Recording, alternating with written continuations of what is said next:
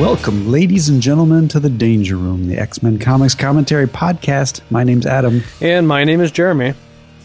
And we've got another array of mishmash of comic books for you this episode. It's another one that you're welcome to skip.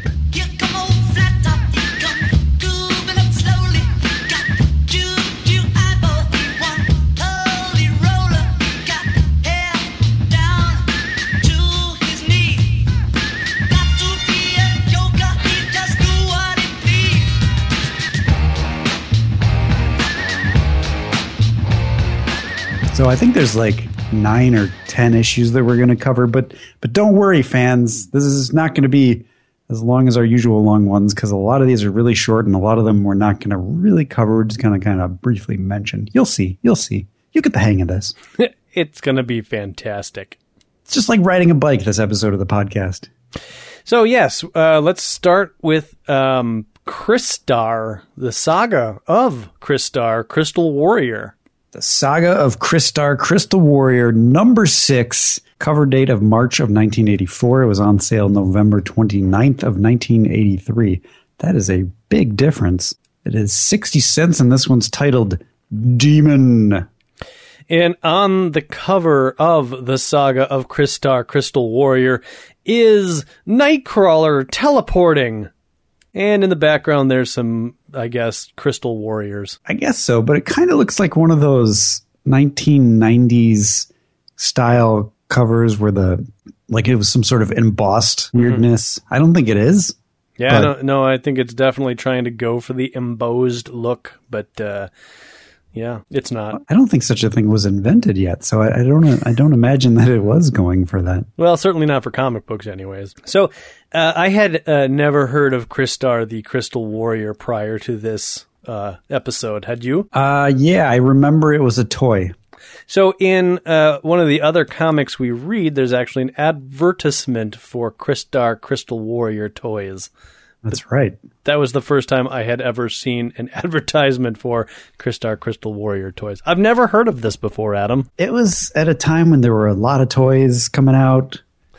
I think this is like right around the time of Transformers and GoBots. Oh, yeah. Like G.I. Joe is definitely out. Transformers are about to come out, which means GoBots are also about to come out. So this is the dawn of toy, comic, TV show, tie-in bonanza. I wonder if the Saga of Crystar Crystal Warrior had a TV show. I never heard of it, but, I don't know everything. I have to imagine that there's probably a pilot out there somewhere. I mean, maybe toys and cartoons hadn't quite caught on until after the whole G.I. Joe thing, but I don't know. Because, didn't, the GoBots spin-off, the Rock Warriors, have a show? I think so. Yeah, so pretty much every toy after Transformers had a show. Visionaries, remember them? No.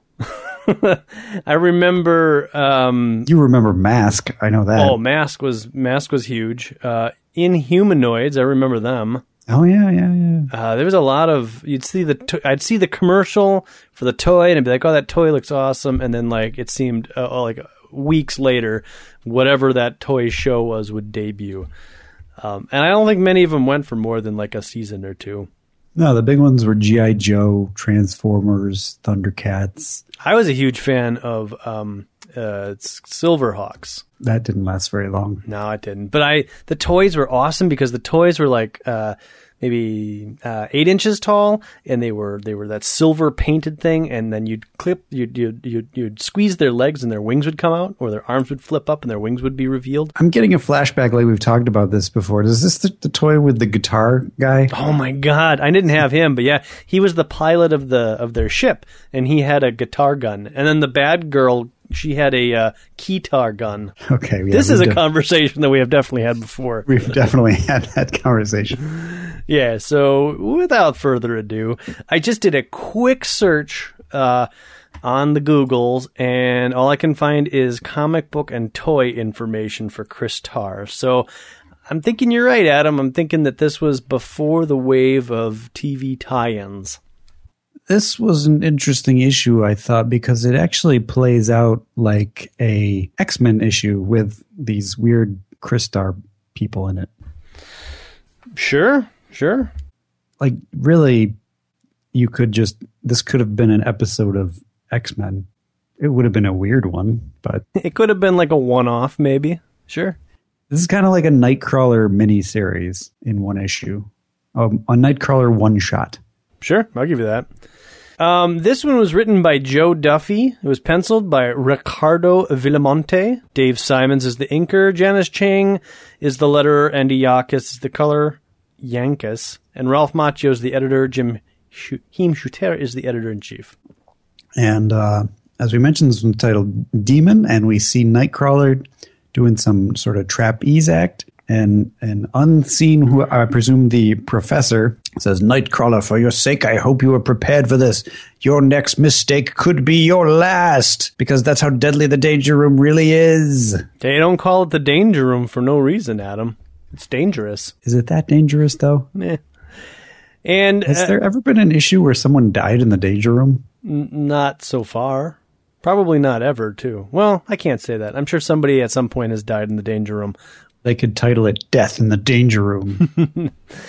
So he says that, well, then I shall make no mistakes. And he goes through a series of Danger Room, tasks. Something shot at him. He spins around it. He clings to the wall while this thing follows him. He jumps towards a little pole that he's going to do some swinging on, but the pole retracts, and so he has to scramble and improvise, which he does by sticking himself to the wall and teleporting back down to the ground. For this, the professor congratulates him. Good work, Nightcrawler. Scriboom, says the missile. You managed to show a certain measure of ingenuity and even panache while you did so. Training session is now concluded. And that's the end of the professor's role. It's so weird that the professor wasn't even in this. It might not have even been the professor. It could have just been like a random voice of the Danger Room. I suppose we could have done our Cyclops voice. It could have been Wolverine. We could have been Kesar. Wow, we wasted it. We wasted a voice. A perfect Kesar opportunity down the drains. You know, Christar might have a French accent. Yes. Yes, of course he does. I totally agree with that. I can't believe I didn't realize it before now. So he is good. He's happy about this, the fact that the Danger Room session is over, because he has a big date tonight with Amanda. We get some German sehr gut, which means very good. Mm-hmm. We've probably done that one. Yeah. So he shows up at Amanda Sefton's place, and they're like, hey, Danger Room. Let's totally make out. So okay. The kiss. Under a giant heart. Yeah. And they go into Amanda's place, and I don't know, they're just talking about their powers and superheroes. And we get like a why Nightcrawler, like what Nightcrawler is and why he's an X-Man. Yep. It's like a primer. Yeah, exactly. Nightcrawler's like, well, you're a stewardess. That's not very ordinary. And we won't discuss your little hobby. You're a magician. You know I'm not practicing these days. After that whole Doctor Strange incident. That I'm not going to talk about. Oh, but you are. You enchant me whenever I look at you. Oh, flatterer. I'm sweet. They have a dinner appointment, but they have time, so they decide to get a drink, and Nightcrawler discovers a crystal ball. It's a very French-looking ball sitting on a very French-looking purple pillow. Hello, says the ball. I am Crystal Ball. Nightcrawler's like, I thought you weren't practicing anymore. Why is there a crystal ball over there? Well, I'm not really competing anymore, but I was really drawn to this thing. I don't know why, and I had to bring it out. And honestly, Kurt, it felt so awful. I wasn't going to try to do anything, but I wanted to trace the source to see if I could learn what had happened and where it came from. Yeah, the last few days she has gotten a strange feeling like something had happened to space itself right in this room. In here. At any rate, there's a whole lot of magic, transdimensional magic loose around the apartment. So could you go get me some water and don't bamf. Oh, teleport. Don't teleport. But before she can get out the word teleport, he bamfs. Bramp. And she says, Kurt! Because apparently, when he teleported, he got caught in a wave of magic. This last photo or image of her is strange. It looks like her dress looks like it doesn't have a middle piece in this drawing. It's a very tight dress. Yeah, a little too tight. Never, Adam. Yeah, she could certainly use a sandwich. I mean, there's not much meat on her bones. There are different panels in which her waistline is even skinnier than the previous. Yeah. When I first read it, it looked like maybe her costume had taken some damage because of the bamf, but no, it's just the way that it's lit here in this red panel. So I don't know. So we get a view of planet Crystar. I assume that's the name of the planet. I'm just assuming everything is Crystar. Mm-hmm. Yeah.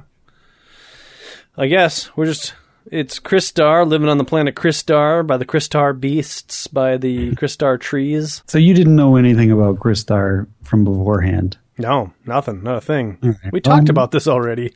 I know, but we learn a lot about Crystar and the Crystar warriors. I guess we'll get into that. I didn't because I wasn't really paying attention to any of it. Nightcrawler is very surprised because a man is leading a dragon down the street. A real live dragon on a leash. What kind of madhouse have I teleported into? Mein Gott! Yeah, so he's very confused. He sees like a little village or something, I guess, behind him. Looks like there's a bunch of tents or whatever. And he thinks somebody's coming, so he will hide. And he gets attacked by a green man on a dragon who says, "A chaos demon." This is he's talking about Lord Feldspar, and I couldn't just help thinking about like Feldspar paint every time his name came up. I don't know what that is. Oh, it's a brand of paint. I guess so. I may have used it. I have no idea. Yeah. So, anyways, he does get attacked by somebody who mistakes him for a chaos demon. But Nightcrawler is able to easily escape by teleporting away. And that's when we get all of the Crystar story. Yes. Meanwhile, with Uncle Feldspar. So here's what I gleaned. I'm not going to go through this page by page, but what I gleaned was there's two warring factions. There's the Moltars and the Crystars, and then there's Uncle. And Uncle is like neutral, and I guess he's got a crystal torso and a molten Moltar legs. And apparently he is more friendly with Crystar than he is with Moltar, but he doesn't want to lead that on. So it's really weird. You got the gist. That's the gist. And Crystar hangs out with two associates, Tila and Man-at-Arms. I mean, Ica and Koth. Which one's the girl? That's Ica. Okay. And that's when one of the green dudes is, presumably the guy who is on the dragon, comes running in. Crystar, a demon! I saw it in the marketplace. Oh, there's another point that apparently Moltar isn't really so bad, but he's being manipulated by this human guy named Zardeth. Yeah. Just a side note. Yeah. And Koth has a pretty cool mustache for a crystal being. Yeah. It stretches beyond the sides of his face. It's very cool mustache. And I guess it's a crystal Feldspar mustache. has one too. Yeah. Well, I mean, they all have... I guess this is a common thing. They all have long crystal hair. I am called Crystar because I do not have a mustache. Yeah. But I have fantastic hair, and I look like He-Man. This is basically a He-Man ripoff. Yeah. Well, was He-Man out at this point? I don't know. Could He-Man be a ripoff of this? Crystar. I don't know. We'd have to look it up. I think He-Man's, fair. Yeah, He-Man has to be out. Yeah, I think you're right, actually. I recall watching He-Man in, thinking third grade. Well, that'd have been right around this time. Could have been a year before or a year after. I'm thinking that this is a year after and that this is a He-Man ripoff. Could be. With an interesting story where the bad guys are crystals, or the good guys are crystals and the bad guys are molten. Yeah, and they're all misunderstood, right? Yeah. So this guy is like, hey, let's go get the Chaos Demon. So they're like, well, let's go. So they go. Crystar makes an agreement with his uncle to allow him to stay to look for because I guess there's some sort of treaty going on where None of the brothers are allowed to live in the main city. Right. And I guess Uncle Kristar Moltar doesn't want to play favorite, so he's like, you guys go do this by yourself.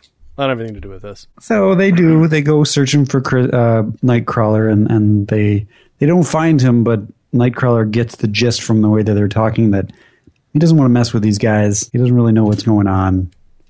Well, he thinks that, I guess there's a possibility that these are the bad guys now, doesn't he? I don't really think that he gets it. I think he's just scared because the guy with the dragon guy kind of attacked him. Mm-hmm. So he's basically avoiding all of these people. And the guy with the dragon is with them, so... So as they're about to discover Nightcrawler, he does teleport away, and everyone's like, ugh, what's that smell? What's that? Wait, that's not, that's, it's Ica.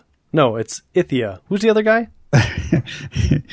Koth. Koth. It's a problem with these. He doesn't matter. He thinks it's smelly. It's Man-at-Arms. Man-at-Arms. Kristar says, "It's me, some kind of self-fair brimstone, I guess." And Nightcrawler apparently bamfed somewhere.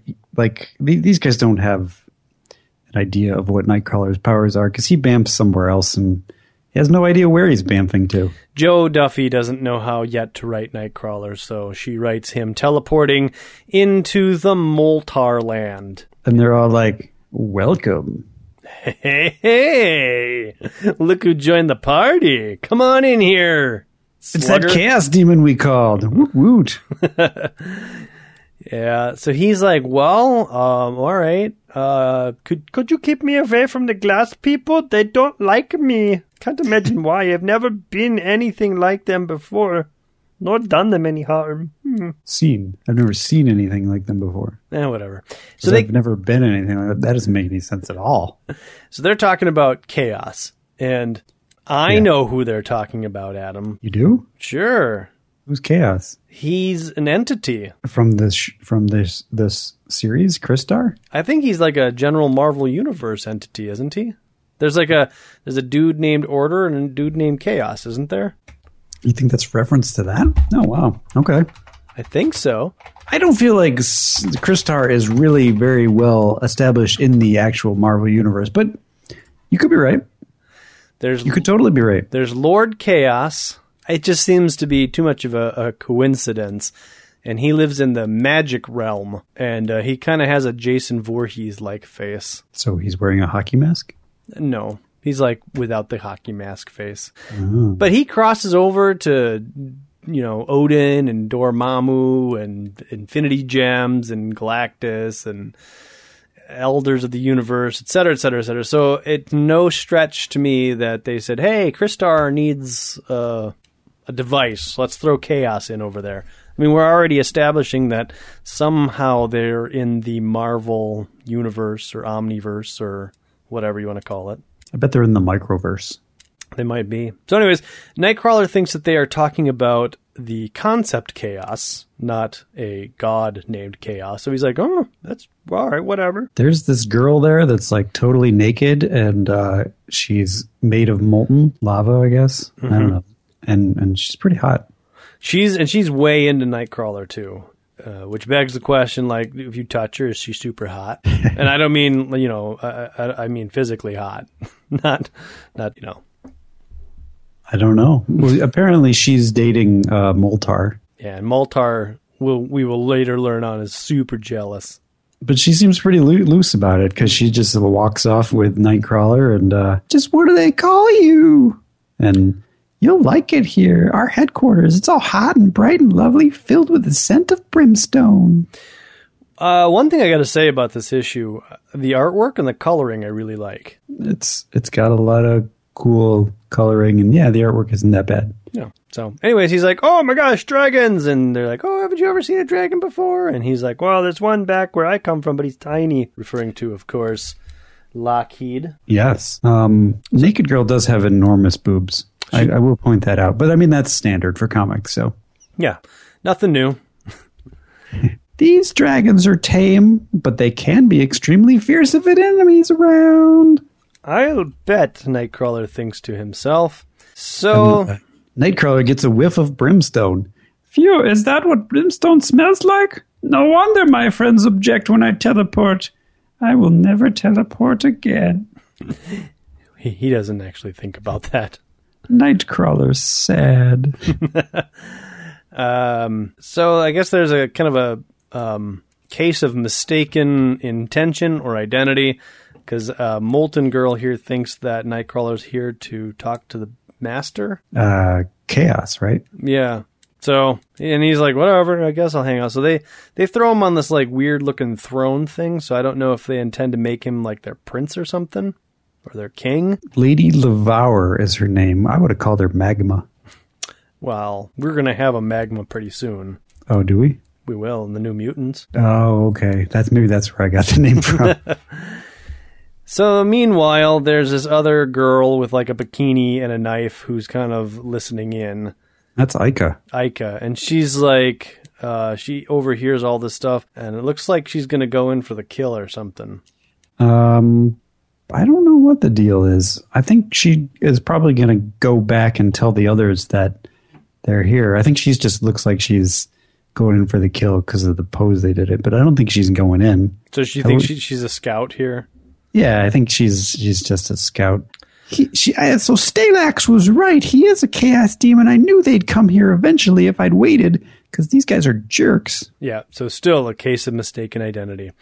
So meanwhile, Crystar and the green guy, whatever his man-at-arms, they're walking down the Crystar path, and that's when they notice some strange-looking clothes on the ground. And I think it's man-at-arms. Crystar recognizes these as Earth clothes, which means the Chaos Demon that came must be from Earth. Right. And must not be a demon at all. So... Yeah. So they find... That monster may not be a chaos creature at all. And if he does come from the Earth, well, there are only two people among all people of Crystalium who've ever opened the pathway to Earth. Ica's father is one, and and his name is Ogeode, and the other is Zardeth. We don't like him, as I mentioned before. He's a bad guy. Oh, and look, here are Ica's stuff. Oh no! So apparently the place where the Molten people took Nightcrawler is the Caverns of Chaos. So these guys are like, well, we got to go to the Caverns of Chaos to find out what else is going on. It's their house. Yeah. Let's hang out in the Caverns of Chaos.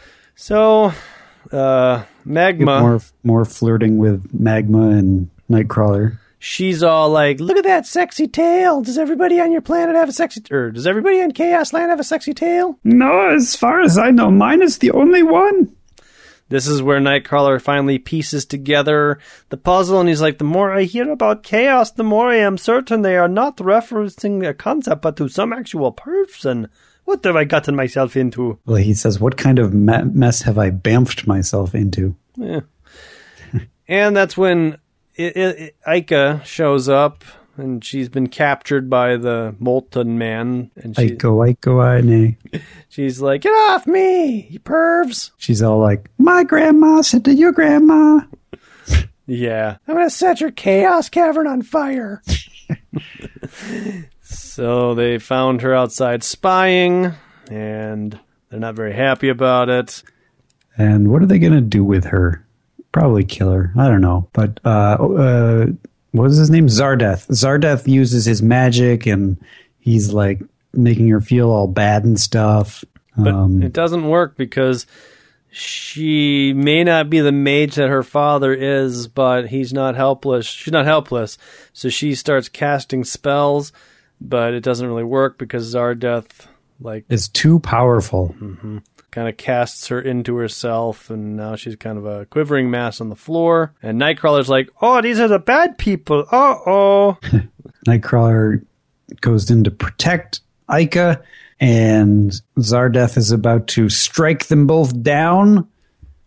And that's when Crystar shows up with his mighty crystal sword and does some slashing. He says, fabulous secret powers were granted to me the day I held aloft my mighty sword and said, by the power of grace, Crystar, I have the power of Crystar.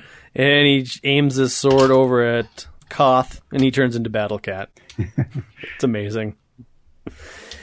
And I guess Ica turns into She-Ra, and it's a big old family reunion. No, Ica is Tila. The dragons they're battle dragons. Okay. So, yeah, Crystar, he's cut. I'm not sure who Skeletor is. Would that be Moltar or Zardeth? I don't know. Zardeth, I guess. Well, Prince Crystar, it will be my pleasure to finish you off face to face. Nya, nya, nya. He says that because apparently Zardeth was about to shoot Nightcrawler in the back with some magic, and that's when Crystar showed off and held aloft his mighty sword. And so, Man-at-Arms, he captures Zardeth in a net, and yeah. Ica has a magical key which will return Nightcrawler to Earth. That's terrific. What is it? Says Stalax. There's like some jealousy that happens somewhere around here. Yeah, it turns out that Magma was Crystar's ex-girlfriend. Oh. But she chose Moltar over Crystar because, is that what happened? Well, he says, that's enough, Lavur. I don't need you fighting my battles. This is, who's this again? This is Moltar. And I don't want you talking to Crystar, reliving your love for each other. So, I'm very insecure. And so... Just by talking to her, you guys are totally reliving your love. I can see it. Even Nightcrawler's like, well, if somebody doesn't do something fast, that loves sick maniac might hurt someone. Yeah. Lavur chose me because I am the better man. Can't find a better man. Yeah, so they capture Zardeth. They take him away. Zardeth calls out for the guards. I don't know what happens here. Then they start fighting, I guess. Oh, and eventually they decide to hightail it because they really shouldn't be fighting because it'll destroy the treaty, yeah. The treaty. And Crystar complains about it for a while. I'm jumping ahead. It doesn't matter. Zardeth eventually escapes from his net. Wolverine. Jesus, I wish he was in this issue. Nightcrawler, he teleports all the place doing this like, oh, I'm over here. No, I'm over here. Now look at me over here. And I guess he confuses Zardeth, and they all leave the Cavern of Chaos. And I don't actually know what happens to Zardeth. He just hangs out. He's all like, I'll get you next time, Crystarians. Oh, God. He is like fist pumping there at Nightcrawler while Nightcrawler hangs on a stalactite. You don't see the word balloon where he's like, ooh. It should be there, but it's not. So they take off from the crystal caverns of chaos and they head back out, and Tila's like, all right, well, I'm going to send you back from Earth, but I'd really like to thank you because I'm really appreciative. So if you want to hang out with me in this romantic moonlight, I can show you how grateful I am. Yep, pretty much. And meanwhile, back on Earth in Amanda's apartment, where apparently she's got a fireplace in her apartment. It's been hours he's been gone for hours. Oh, my poor baby. If only I knew what had become of him. Oh, Amanda Liebchen, I'm back. Oh, Kurt, I was so worried. Where have you been? And he's like, well, I traced the source of the time-space disruption to, and she says, Crystallium. Oh, did you know all along? You kind of took the wind out of my story there. No, I didn't know that's where you were, but I recognize those jewels. That hussy Ica wears those. Calm down, Amanda. It was all, that is, she and I merely. What I want is an explanation. And she thinks to herself, and knowing you, it'll be a beauty. So, I don't know. You think, did Nightcrawler cheat on Amanda with Ica? No way. Nah. Nightcrawler's way too much of an upstanding guy to cheat on Amanda. That's true. I suppose he couldn't become a priest if he... Yeah, I'm sure there's just like a bunch of awkward, like, well, I'm a man and you're a woman made out of crystal. Can you send me back now? I'd really like to do stuff that I shouldn't do, but let's call it a day. Yeah. So, did he think about doing it? Probably. I mean, she's a very attractive crystal woman. Yes. So, let's, here's what we're going to do next, because that issue is over. There's this that's not very long, but very many issues of Daredevils 5, that's right, plural, Daredevils, plural, which we've covered before. Right. We're going to cover issue 5, which sets off the adventure. Issue 8, 9, 10, 11.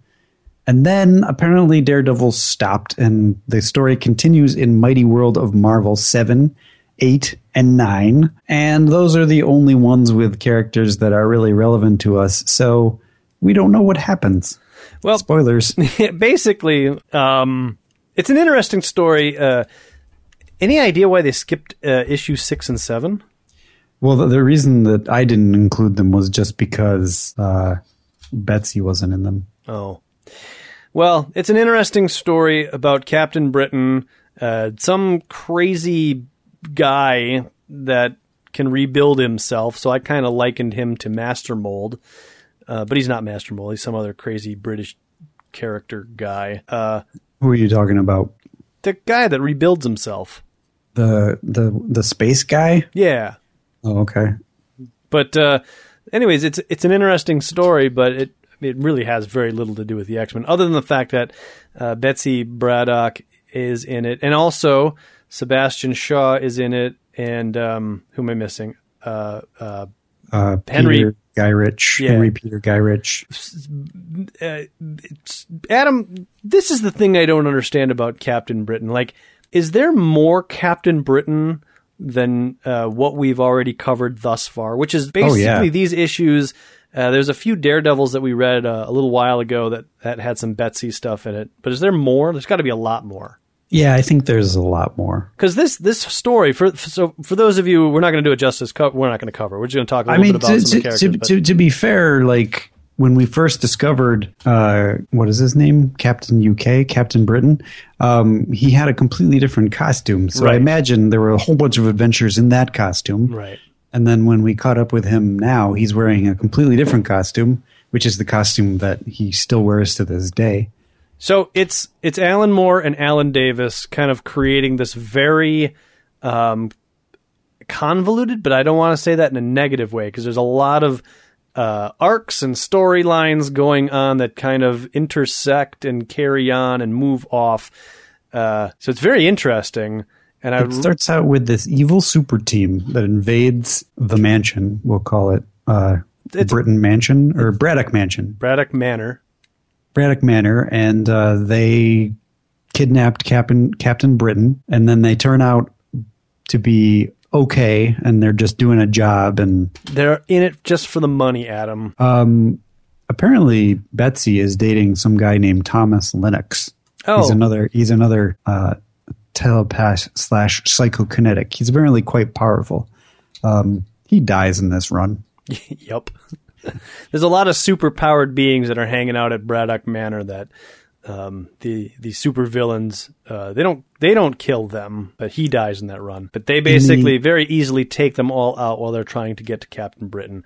And they need to get to Captain Britain because they need to have him testify on the behalf of Saturnine, who I believe we met the last run we did.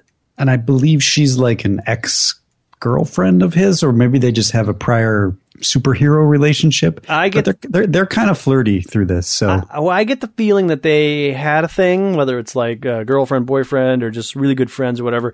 And then she betrayed him in some fashion. Yeah. I'll buy that. Yeah, I don't know, but that's the impression that I get. And I want to say that she will grace the pages of Excalibur when that comes up. So that would make sense. But anyways, yeah, so he's got to do that, and he's all like, what? Saturnine? You can't have me do that. That's crazy. But then they introduce this other, like, Jim Jasper storyline, which is really intriguing, which is what I wanted to get into. But, yeah, that's like the main storyline. But you don't get that storyline until like 3 or 4 chapters in, it seems. Yeah. So this whole thing happens, and the bad guys turn out to be good guys, and Saturnine turns out to be working well with Captain Britain. And that's when we get to the meat of the story, which, interestingly enough, starts out with the introduction of the guy that you referred to, the space guy.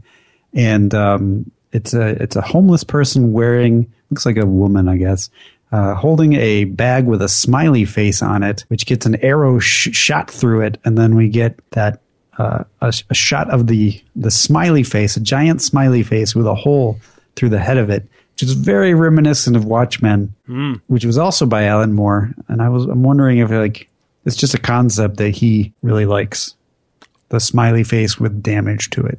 Probably. I just thought it was interesting, but that's a side note. It is a side note. I mean, there's a Captain UK comes who. She's like from a different reality, and so she comes because she needs to give Captain Britain a warning, and it's a lot of things and going she on. does. And that's when there's another, they have space adventures and they get back to the mansion. Yeah. And that's when we cut to our Jim Jasper scene. So Jim Jasper's like this evangelist guy who's like, superpowers are bad and look what they can do to us and we need to do something about them and register them and stuff. So apparently he gives the exact same speech that he gave in alternate reality, Captain UK's, the woman that you mentioned, her timeline, everybody ended up getting wiped out and killed and stuff. And apparently Captain UK is a terrible, terrible superhero because Captain Britain's like, but you can help us. You're a superhero. You can do this. And she's like, no, because I will sell you out for a potato chip. I'll be like, he's the superhero, not me. Well, apparently things were so bad after James Jaspers gave his talk in her reality that she's terrified of the same thing happen. She wasn't terrified enough to come give the message, but she doesn't want any part in this. Right. She's like, I'm out of here. Like, you deal with this. I don't know. Some more stuff happens with that original supervillain group that we talked about. This is where we get our after James Jasper's speech. He greets Sebastian Shaw and Peter Gyrich. Oh yeah, there's a really interesting sequence where they have their conversation, and Henry Peter Gyrich's like, "I'm not here on an official business," and they're ha ha ha ha. Yeah, superpowered people are bad. But then there's like this scene where I think it's Jim Jasper who's like, "Oh, I wanted red wine," but he's got white wine instead, and like the panel goes to like an inverse black and white. And then it comes back, and he's got his white wine is turned into red wine. And off panel, or I think in the description thing, it says like off panel somebody screams. So it's kind of setting up like maybe Jim Jasper's got some powers that he doesn't want people to know about. Yeah. So that's where I was like, oh, this is interesting. And yes. And then there's all this stuff about this daughter and father. I guess maybe they're not. Maybe they're girl and boy or lovers or something.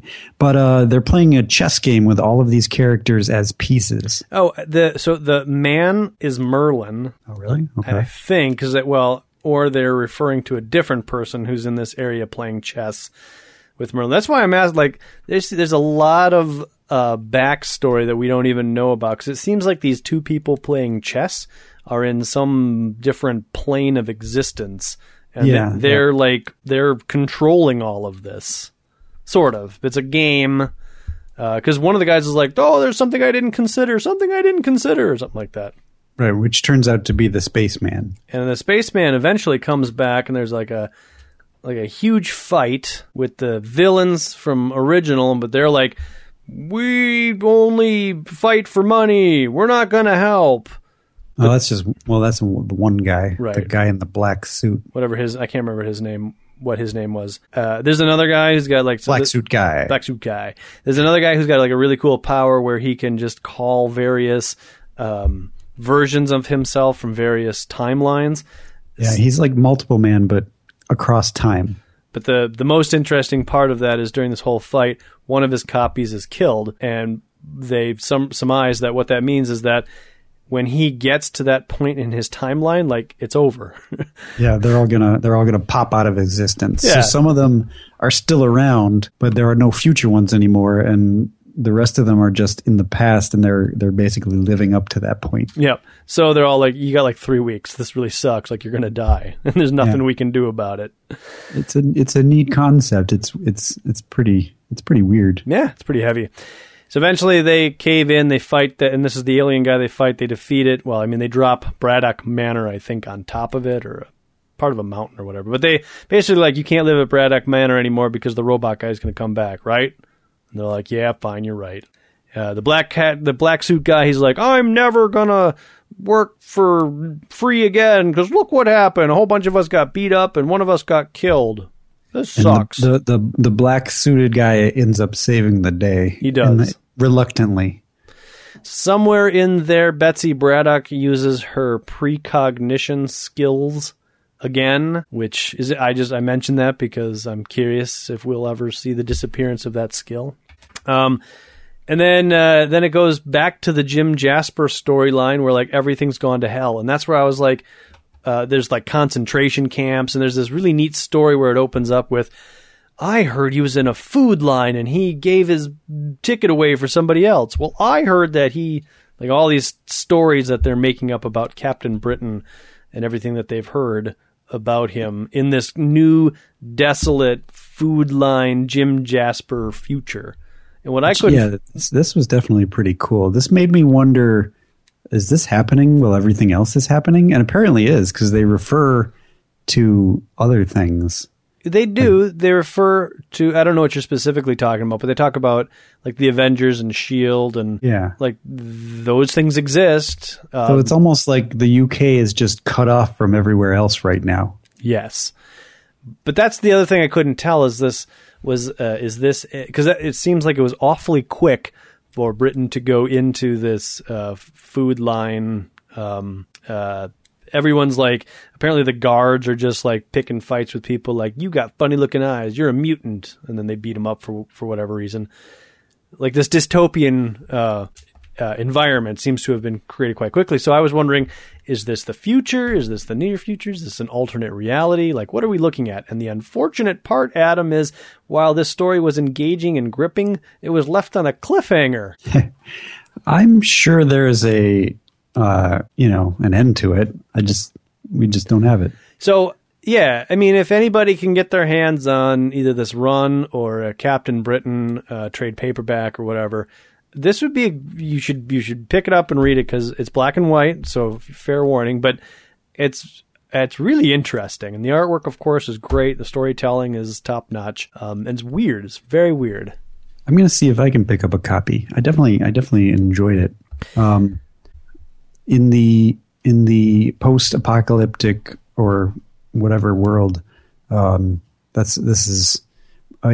name is Merlin.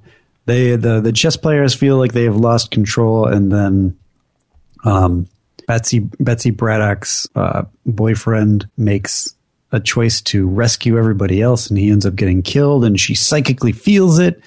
There's like a weird little psychic shell over her head when he dies. Yeah. And Captain Britain goes to face off James Jasper, whatever his name is. And that's right.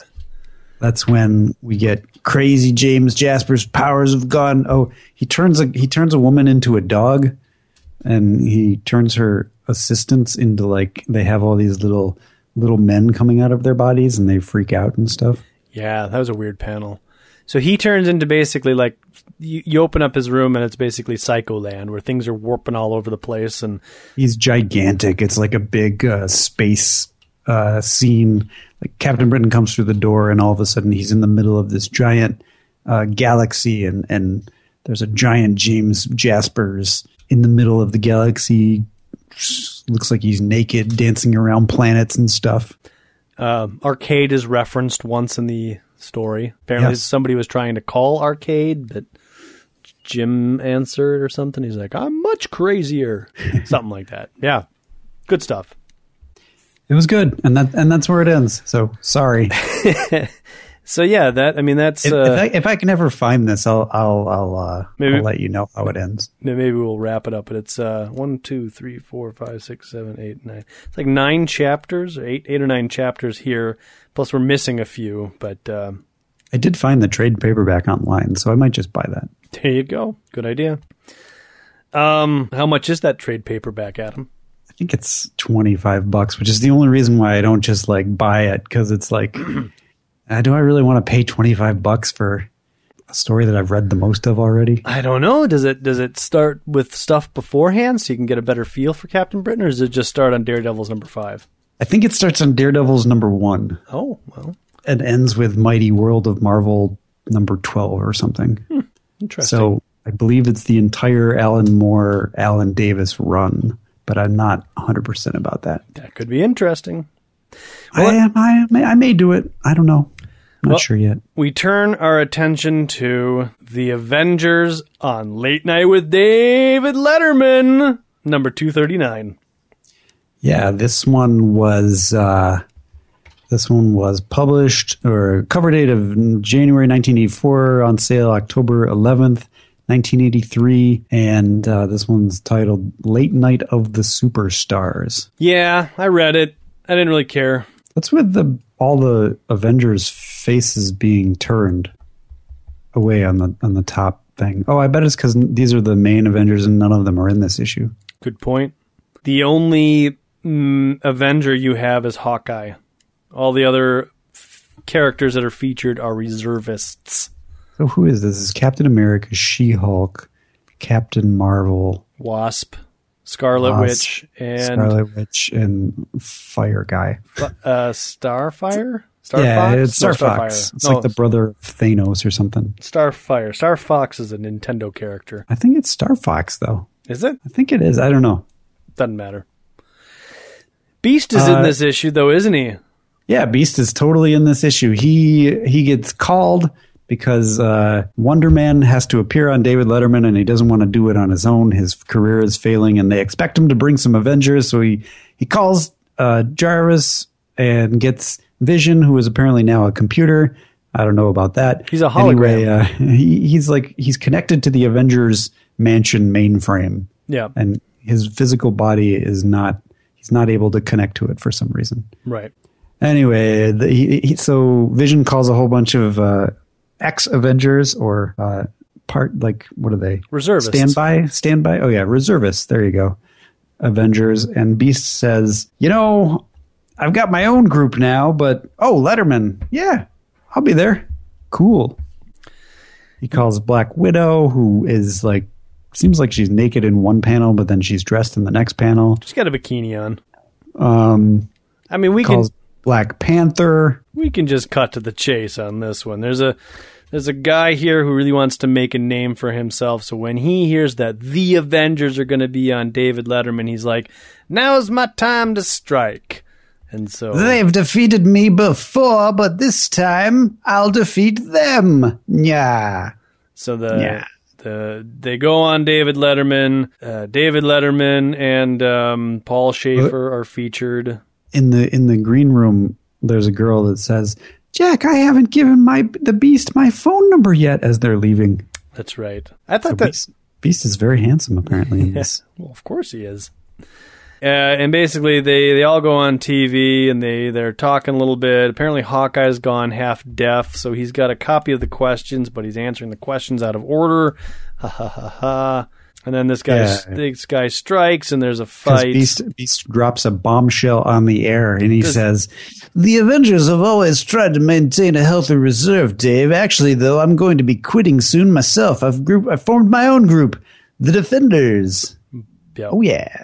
Yep. Everybody freaks out. Oh, my God. And that's when all hell breaks loose. And basically, David Letterman saves the day. Because he has a giant doorknob under his desk, which he clocks the supervillain with. Yep. And this is where you also get to see the Saga of Crystar Crystal Warriors action figures from Remco. Moltar Feldspar embodies good versus evil. Crystar is a crystal warrior. Moltar is a lava warrior. Zardeth is the evil wizard. Magma Man is a lava warrior. He's apparently the generic. Warbow. Crystal warrior. He's probably also generic. Ogeode, the good wizard. Collect them all. Available at participating Kmart stores. The saving place. Where's Ica, Koth, and Lady Lavour? And special guest star Nightcrawler. There are no girls in this whole collection. No wonder it didn't take off. Yeah. So that's the Avengers. I thought there was I think Beast mentioned mentions once again he tosses his reservist card off to Hawkeye, and he's like, "I gotta go hang out with the Defenders, but thanks a lot for the memories." And Wonder Man, or Wundy as they call him in this issue, is like, "Oh, I can't wait! I'm so nervous. Okay, here comes David Letterman," and David Letterman interrupts starts the show, but is interrupted by a chemical barge burning out of control on New York's East River. And Wonder Man's like, what? I did all this work and they're preempting my show. And Hawkeye's like, well, how about it, Beast? How about one more mission for old time's sake?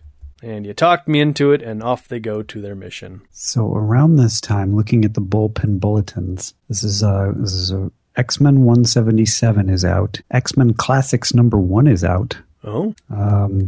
Magic, Illyana, and Storm Limited Series #2 is out. Star Wars 79, G.I. Joe 19, Elektra Saga. That's about it. Oh, Return of the Jedi #4. Oh? So, we turn our attention to the special double-sized issue of Moon Knight, #35, featuring X-Men and the Fantastic Four. This one has a cover date of January 1984, and it is on sale October 4th of 1983. Cover price is $1. This one's titled Second Wind. Yeah, we're going to skip most of the first half of it because it doesn't involve X-Men. Yeah, I mean, basically, this isn't Mark Scepter, though, is it? Or Spectre, rather. It is. But he has, because it says at the beginning, it's midnight when the man born Mark Spector, but who has long since glided into other identities. Ah. So he's now being referred to as, I don't know, Kenneth Shackles or something. I made that up. He fights a dude named the Fly, and the Fly basically injures his back so severely that he can't stand anymore. Right. And he has a sidekick named Frenchie. He's got a girlfriend who kind of reminds me of Dazzler. Kind of, yeah. And there's a serial killer Russian woman who's going around killing Russian ballet artists who have traveled away from Russia illegally. They've defected from Russia. That's a much better word than what I used. Sorry. I've been watching The Americans lately, the show. Oh, is that any good? Yeah, the show's great, actually. I've been meaning to watch that. You really should. When I first heard the concept, I don't know, 3 or 4 years ago, I was like, okay, that's interesting. If it goes 2 seasons, I'll watch it. And they're already on their 4th season, so it's like, okay. And then you watch the show, and you're like, oh, this is pretty good. I like it. So it's not all about defection, but there certainly are defectors on the show. So this issue kind of reminded me of that. This tall, 7-foot, 15-year-old girl has got some powers, and she's super mad. And I don't know if she's been hired by the Russian government or not, but she's very mad at all of these dancers that have defected from Russia, effectively stealing Russia's gift of dance from their native land. So she's hunting them down and killing them. Initially, you think she's working for the Russian government, but we'll figure it out. And so Steven, what's his face? He's a rich dude with all of his friends and stuff, and he's just mourning the loss. So he can't stand. He's very upset about that. And it goes on to the point where they go to the ballet. The big, tall girl attacks once again, and he's there, and he falls out of his wheelchair, and he can't do anything about it. And boy, is he mad about that. This was a really cool sequence. I mean, I don't know any of these characters or anything, but there's this guy, Sergei Velberg, who's like this really good and really friendly guy. He's a really good ballet artist, and he knows he's going to die, and so he just starts dancing and stuff.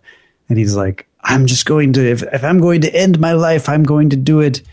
If I die, it will be as I have lived, honoring life through dance. And it's just a cool sequence. It's kind of silly, but yeah, I like it. It's fine. He dies, and then he dies, and there's nothing that Steve Moon Knight could do about it, and so he's sad about it. And he has some flashbacks about his life, and eventually he is able to power through the pain. And there's this page, I don't know what the page number is, but it's basically where he's gritting his teeth right before he stands up, and it kind of reminds me of the artist that did the Ghost Rider series. Mark Silvestri? Was it Mark Silvestri that did Ghost Rider? It was Mark Silvestri, or no, not Mark.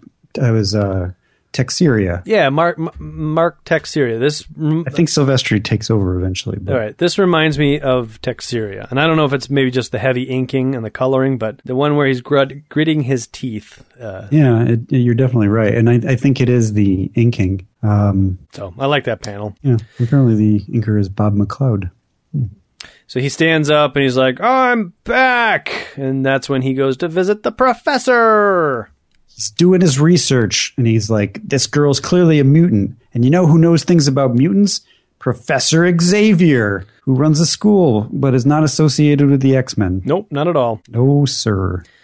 The professor surmises, based on some photography that was taken, that her powers are psionic-based. Mm-hmm. She appears to control the wind, but he thinks that when she opens up a warp that allows wind or other weather from other places, she opens kind of a portal to allow them to come through her into her whoever she's attacking. And she kind of controls it, but not necessarily. Right. So he's like, well, she's going to strike again because there's another ballet. I'm going to be there. This is my fight, so thanks for offering to help me, but I got this. I don't understand why Professor figures this. I mean, he's hanging out with Storm every day. You think he'd be like, oh yeah, we got one of those. Where does he get this whole psionic crap from? Maybe he's still trying to maintain his cover, that he's just a expert on mutants running a school, not affiliated with the X-Men. I mean, it's a cool power, but it just seems like from a couple of photographs, I'm not sure how the professor could figure that out. No. So Moon Knight takes off, and the professor calls down Colossus and Nightcrawler and says, we should probably stay out of this, don't you think? I mean... And then they're like, no, we shouldn't. No, we shouldn't. And they're like, maybe you're right. You're right. And then Colossus says, good. Why do I feel like we've just led the professor exactly where he wanted to go? I feel like we are very much the pupil's friend, Peter, and he the teacher. Friend Peter. Somebody doesn't know how to write Nightcrawler. Storm's outside hanging out by Moon Knight's airplane. Just Frenchie. Kind of chatting up Frenchie. You are a student here, Aurora? You might say I am doing graduate work, Mr. Jean-Paul, mademoiselle. I am something of a scholar myself. Perhaps we have to go. Yeah. Let's hit it, Frenchie. Come on, says Moon Knight. We cannot go. There are too many clouds. Oh, they're gone now. Yes, her code name is Storm. She can manipulate the weather. Let it never be said that she lacks a sense of humor. See, Adam, because she fixed the weather so they could take off. Yep. She was kind of annoyed by him. Get out of my house. Go away, Frenchie. I do not like your accent. So as far as we can tell, Nightcrawler visits the ballet, but he is tapped on the shoulder by a familiar-looking orange rocky hand. Take it easy, Nightcrawler. I ain't gonna bite you. That thing? What brings you here, kid? And they go through the whole thing of like, well, Moon Knight came to visit us. And things like, well, you don't think he just talked to you, did he? He talked to all of us. He ain't special. We're his backup. Yeah, he came to us because we're the Fantastic Four, and you guys, you're just the X-Men, and he doesn't know that the X-Men have anything to do with Professor X, who's actually not he. Oh, he's right there, yeah. There he is. Oh my God, there's all the X-Men, except for Wolverine. What's going on here? This sucks. Where's Wolverine? He's my favorite of you guys. I smoke cigars with him. It's true.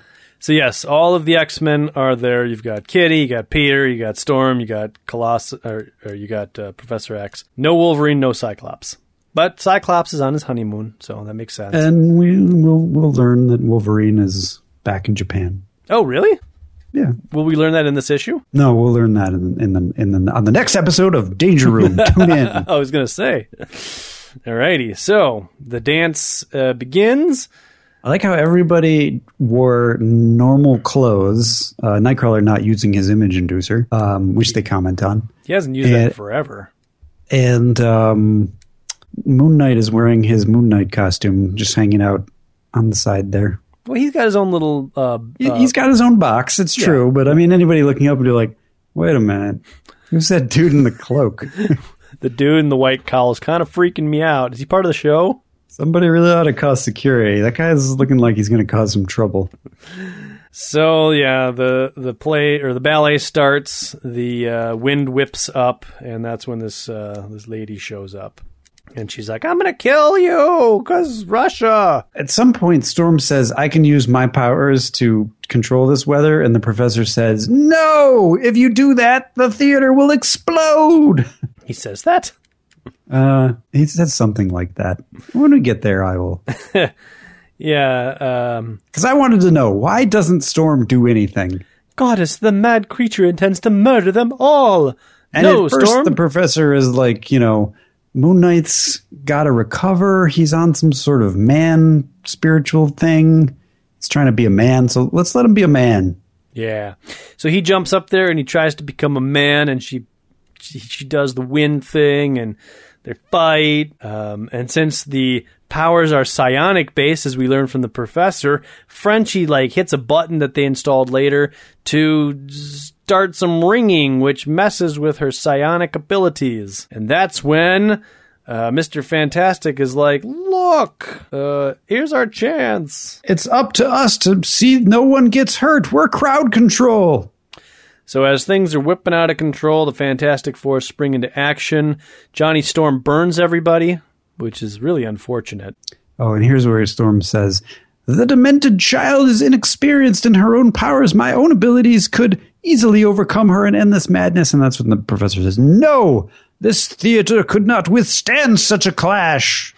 Then if we cannot confront the Wind Witch directly... I'm the Wind Witch. Storm is relishing the fact that she finally gets to call somebody else Wind Witch. We must do I've been waiting for this day forever. So she's going to do everything in her power to protect all the people. We are also crowd control. Yep. Everybody, all the superpowers are crowd control. The professor tries to calm as many people as possible. However, some people are past the point of no return, I guess. That guy in the front is ticked off. Quiet! I'm trying to watch the ballet! Can't listen to it with all of this wind! Maybe that's his wife to the left of me. He's like, this is why I hate the ballet. I told her tonight was not a good night for the ballet. Football's on. We're getting a divorce. Kitty pulls some guys through the wall with her phasing ability. The Thing was able to secure a balcony with the help of Colossus. I like it says, her name is Kitty Pryde. She's got spunk. Gross. And so it looks like Moon Knight is on he's, I don't know, down and out. The chips are down. He's crawling towards her. He's trying every last reserve in his body to just stand against her. He needs a distraction. The temperature drops rapidly, a full degree per second. Bora will not permit this to continue. She will freeze his bones to brittleness and then snap them in the wind. She will be momentarily distracted. Bamf. Huh? Boo! This is all I get to do this whole issue. Oh, and then I get hit in the face. Oh, come on. I sort of saved the day, though. And that's when, with that momentary distraction, not Mark Scepter, I guess, Moon Knight is able to leap up and put some chloroform or something on Bora, the tall lady from Russia, and she falls to the ground. Not dead. Everybody freaks out for a second. Moon Knight? Are you... What did you do? She's sleeping, Nightcrawler. Just sleeping. Because that's how I imagine Moon Knight talks. Sure, yeah. Hey, I'm Moon Knight. He talks like Batman, basically. Yeah. And that's about it. She's sleeping, Nightcrawler. Just sleeping. And that's that. Moon Knight and his cavalcade, they head back to Moon Knight Manor. And Moon Knight's like, hey, I'm feeling better. So he's all like, hey, Moon Knight, I just can't quit you. I'm not going to quit. I'm not going to quit either. I can live with that. Yeah. So in the shadow of Anubis, who played a role earlier in this issue, they kiss. That's something. The Moon Knight has something to do with Anubis. Yes. He was seeking advice from the statue of Anubis, which I imagine is just a metaphor for meditating or something. But yeah. I don't know anything about Moon Knight, but this, I don't know. All things considered, this was a pretty good issue. Yeah, I mean, it was a bit long. Well, it was a double issue, so they got to stretch it out somehow.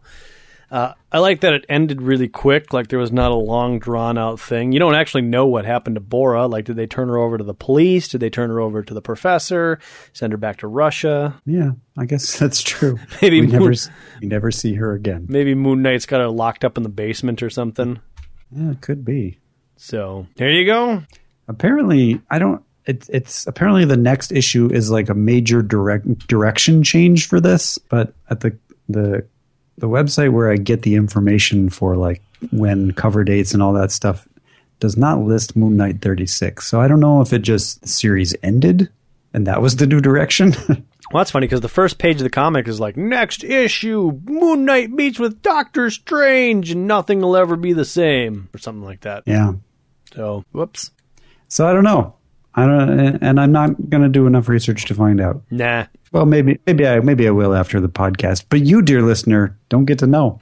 Sorry. Not really. So that's that.